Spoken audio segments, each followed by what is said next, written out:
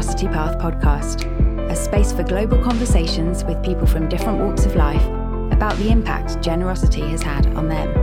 It's a place of inspiration, encouragement, and hopefully joy as we hear about the transforming power and potential of generosity to change the world. Welcome, everybody, to the Generosity Path podcast. I'm J. Paul Friedenmaker, and I'm glad to be here with my good friend and the founder of Generosity Path, Daryl Heald. Daryl, how are things going in Chattanooga these days? We're doing great. Thanks, J. Paul. Always good to be with you, and I'm excited. I think you're in for a great treat today, so look forward to hearing our guests. Absolutely in for a great treat. So we've got James Yen, who's in Taipei, and we've got Johnson Sun, who's in Toronto and from China. How are you guys doing? Doing great. Well, let me tell our audience a little bit about you guys before we get started. So I'll start with James Yen. James is part of the GIC Merchant Bank Impact Investment and International Trading Operations. Prior to that, he had extensive international investment, entrepreneurial experience, as well as a background in large-scale enterprise management.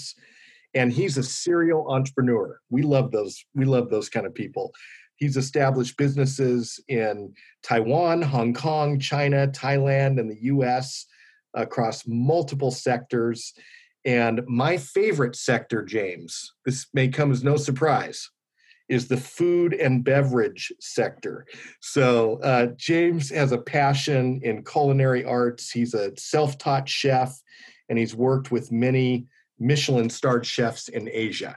And that's right, Daryl and I, at this point, our mouths are watering, wishing that we could be with you, having a wonderful meal. Okay, Johnson's son. Johnson is the founder and president of GIC Merchant Bank that James is a part of. And that's based in Toronto, Canada. He is active with philanthropic and faith-based organizations around the world and led the development of a global platform of strategic relationships and partnerships across North America, Asia, and South Africa. But I would love to just start by, and Johnson, why don't we start with you? Tell us a little bit about your family and where you live these days. Right now I live in Toronto, Canada. I was born in the southern part of China, in a province called Yunnan. My parents brought me to Beijing for my elementary school and high school education. And then I came to Canada in 2008. And James, how about you? I actually came from a pretty big family in Taiwan. The family used to mine gold and coal in Taiwan. We obtained the mining permits back in 1899 and went through 1971. I was born in Taiwan and moved to California when I was 14. Went to junior high, high school, university in the United States. And then I moved back to Taiwan around 2002 to work for a Taiwanese American family office and build operations, in Asia for them. But over the years, I've actually lived and worked in Taipei, Hong Kong, Beijing, Bangkok, Tokyo, and I'm now based back in Taipei and just travel for work. So we already heard, James, in some of your background. You've had quite a varied background, and as J. Paul has already alluded, in the food and beverage sector, you made a really radical shift out of investment banking into culinary school and all. Why don't you tell us a little bit about that life transition? Yeah, I think in the earlier parts of my life, my work is all involved with investment, private equity. So I've been traveling for work. So it's a general week will be traveling on Monday to Friday. So everywhere I go, the meetings that I set up, I would ask the people, hey, can you take me to a restaurant that you enjoy going, or even a street food, after our meetings? And then, because I love to eat. And so they would take me to like their favorite restaurants, and I'm a people person. So, for the restaurants that I like or the food that I like, I would actually go into a kitchen and just, find a chef owner and chat with them. So that's how I started, my passion in the food industry. And I make friends with chefs, and then, and they would call me when they visit Taiwan. I would take them to the markets, to try the street foods, and then sometimes they would call me and they'll say, "Hey, James, I have an event that I'm doing in Hong Kong, or I have an event that I'm doing in Macau. Can you come? Why don't you join us? Come join me in the kitchen." And that's how I started learning, and from tasting to making, and then that's just how I got into business.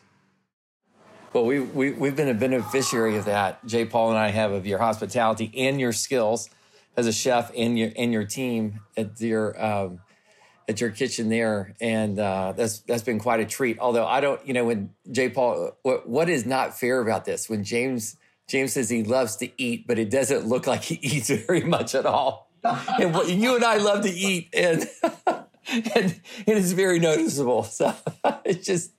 There's something just not fair about that. Johnson, tell us a little bit about the situation in China, and maybe some of your hopes for the message of generosity in your home country. I think one of the biggest problems that really shackles the Chinese believer, especially the marketplace believer community, is this notion that if you are faithful, you will be very successful, right? And they even go beyond this and believe that our faith should be measured by the performance of your business, which to me is is sad, at least.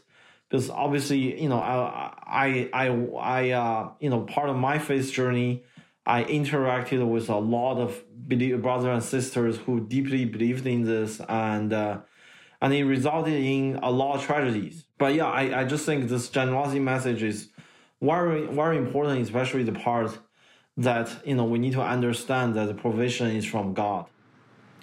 And as for Taiwan, I think generosity and giving are actually not often talked about in Taiwan without consequences. What I mean is that in most local religion here in Taiwan, oftentimes they do promote giving, but with a fear factor, meaning if you don't give enough, then you will suffer some consequences.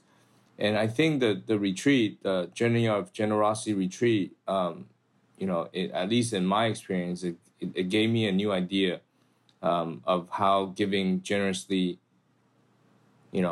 can affect and understanding the joy and satisfaction of giving. But, I think in Taiwan, if we promote much more in giving generously, more people can understand. And just like Johnson said, more people can work together, more people participate. And I think, it just makes society a better place. Yeah. Thank you for that. On this next one, let's start with you, James. What's a project right now that you're working on that you have a particular passion for, something that you're pursuing and excited about? Yeah, I think it's funny, I just did a project this last summer and it just came up. It was a spontaneous project. So I actually signed up for a church marketplace leadership class. And in the class, I met a brother named Simon. So Simon heads up a foundation that they run a summer camp for an anti-drug music camp for the elementary and junior high school in the rural area of Taiwan. So they teach them guitars, keyboards, and cajons in 1 week's time. And at the end of the last day, there's a music show they put on for the audience, for the parents. So the purpose is actually teach the kids an extra interest and hobby. And of course, during the camp, they also tell story to promote, character education and all that. But the goal of the camp is to just deviate the kids away from drugs.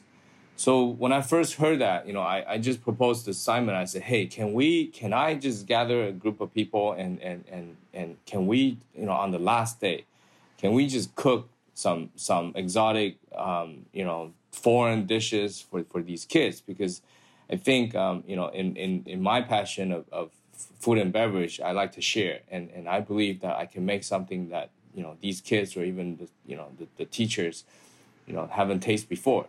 And I invite people to participate in person, to come to the school, help us cook or help us serve. And also, we packed up our, barbecue gears and drove our SUVs. So, some schools are further away, so we drive like 3 hours. Some schools are close, about an hour and a half. And then, and we had a lot of fun doing that. And I like to say, something, I've organized events before, and one thing that I did differently this time is that I purposely limit the amount of the offering to about only $7 a person. So I would ask people, hey, do you want to give $7? And people start to say, hey, can I give you 70 because I have 10 people in my family? But, in a way, I think I just want more people to involve in this act of this event and generously. And actually, we're now planning to do more bigger events next summer. And actually, I've also extended my invitation to some of my Michelin chef friends in Taiwan, and they want to join. So I think it'll be a fun event. I love it. Johnson, how about you? What's something that you're really excited about, passionate about these days? I feel like God has prepared me to enter into the marketplace and place in it through our, influence and the capital available to work with companies I don't know what's the right word, but pretty much helping them, redeeming them from the negative impact from those trends, right? And it's pretty a long time engagement because it doesn't happen overnight. It starts with the leadership, the board, the shareholder itself. Especially through COVID, the Lord has demonstrated to us how important it is to have the right people set up. Not just in the, before I always thought the management is important. It's actually, now I learned it's 3 layers. The management has to be right, the board has to be right, and the shareholder has to be right. Like all 3 actually matters. So, we're still on this exploratory path, but, we're really just, a focus on doing that and through redeeming the people composition in the company first. Let me ask both of you guys, and James, we'll start with you. If you had a chance to say, what is the most freeing thing about living a generous lifestyle? What would you say to people about that? What's one of the most freeing things that you have experienced about that? I think it is the joy that I have through giving generously. I think that is the most freeing thing. So, I want to put it this way. It's not, it is a joy, actually. It's a satisfaction that came from my heart and soul. And I think you can only experience this type of joy through giving generously because it pleases our Heavenly Father. And not only does it bring joy to us, but, this feeling and this act actually connects us, with our Heavenly Father.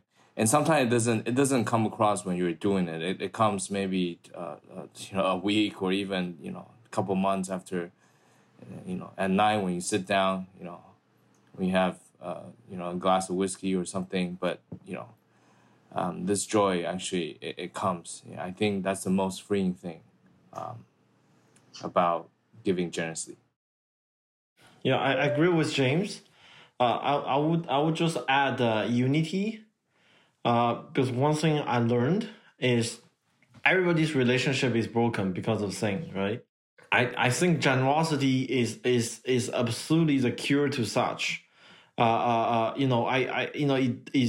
really redeem relationship between people, because that to be honest, that's the only way. And it's really mutual generosity when you have people, because I see generosity, obviously it has many angles, but I see generosity as love in tough situations. So that's very key. That really help people rebuild this spiritual link. So James, one of the highlights of my year was getting to do a journey of generosity online with you and several other friends. and you were in touch with me. It was within days to get trained as a facilitator, which I then did that online with you. And then you took that and you started doing it in your church. Would love to just hear you kind of talk a little bit about your hopes for the movement. I've been trying to go to a jog event, but I think God has his plan, and we did it online. And, although I never went through the real in-person jog, but I think still it was a life changer for me. And that is why I contacted you, a couple of days after the event. I was hoping that I can become a facilitator and I could pass on the movement. So I really think that we can work with different fellowships, especially in Marketplace. The way this jog event, the way it's a group discussion, the way it's set up, I think it actually can benefit a lot of people, like me, to understand more about the true meaning of the biblical message of what to give. Thank you. Well, Johnson and James, thank you guys so much. One of the things we love to do is we kind of close out each podcast is we love to hear a story that really hits close to home. And I'm gonna ask James. James was sharing with me earlier about this music camp and a really fun and sacred story that happened at that recently. So James, why don't you share that with us, and we'll use that as our send-off on this podcast.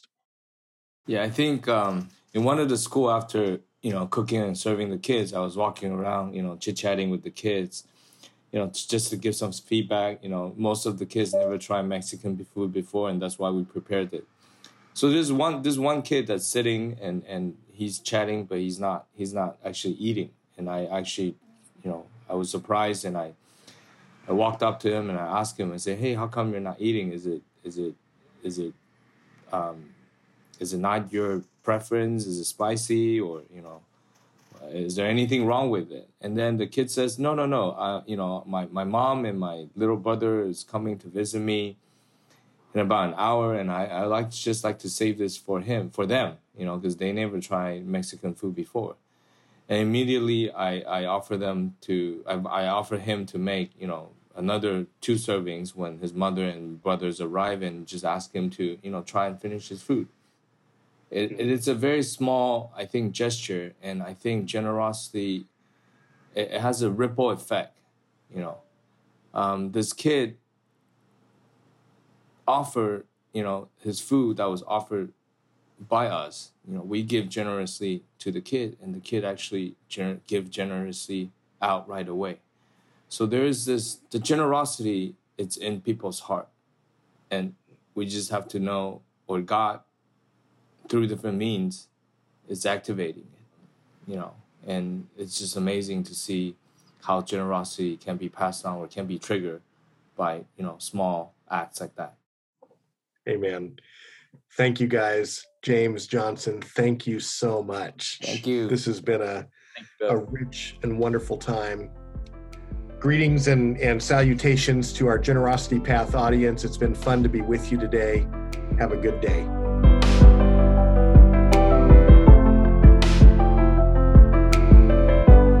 Thanks for listening to this episode of the Generosity Path podcast.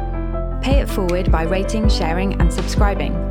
To find out more about connecting your own passions and purpose with your giving, visit generositypath.org or engage in the conversation by following us on social media. Let's make the world a better place.